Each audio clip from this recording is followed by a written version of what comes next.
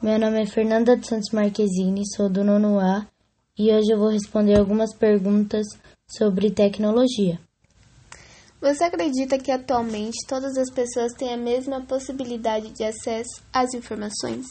Não, nem todas as pessoas têm acesso às informações pelo fato de não terem condições de acessar a internet, televisão, rádios e etc. Como as informações vinculadas hoje em dia são produzidas?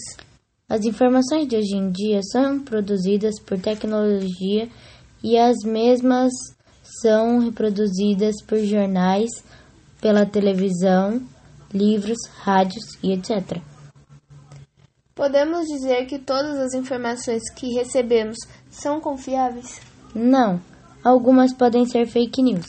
Por isso, a pessoa tem que verificar se o site tem credibilidade ou não. De que forma cada pessoa pode buscar e acessar informações confiáveis e relevantes sobre seus assuntos de interesse? As pessoas podem pesquisar por palavras-chave, ver se o texto tem a ver com o tema e verificar se é confiável ou não, avaliando as fontes, consultando sites com reputação que tenha credibilidade ou pesquisando em livros.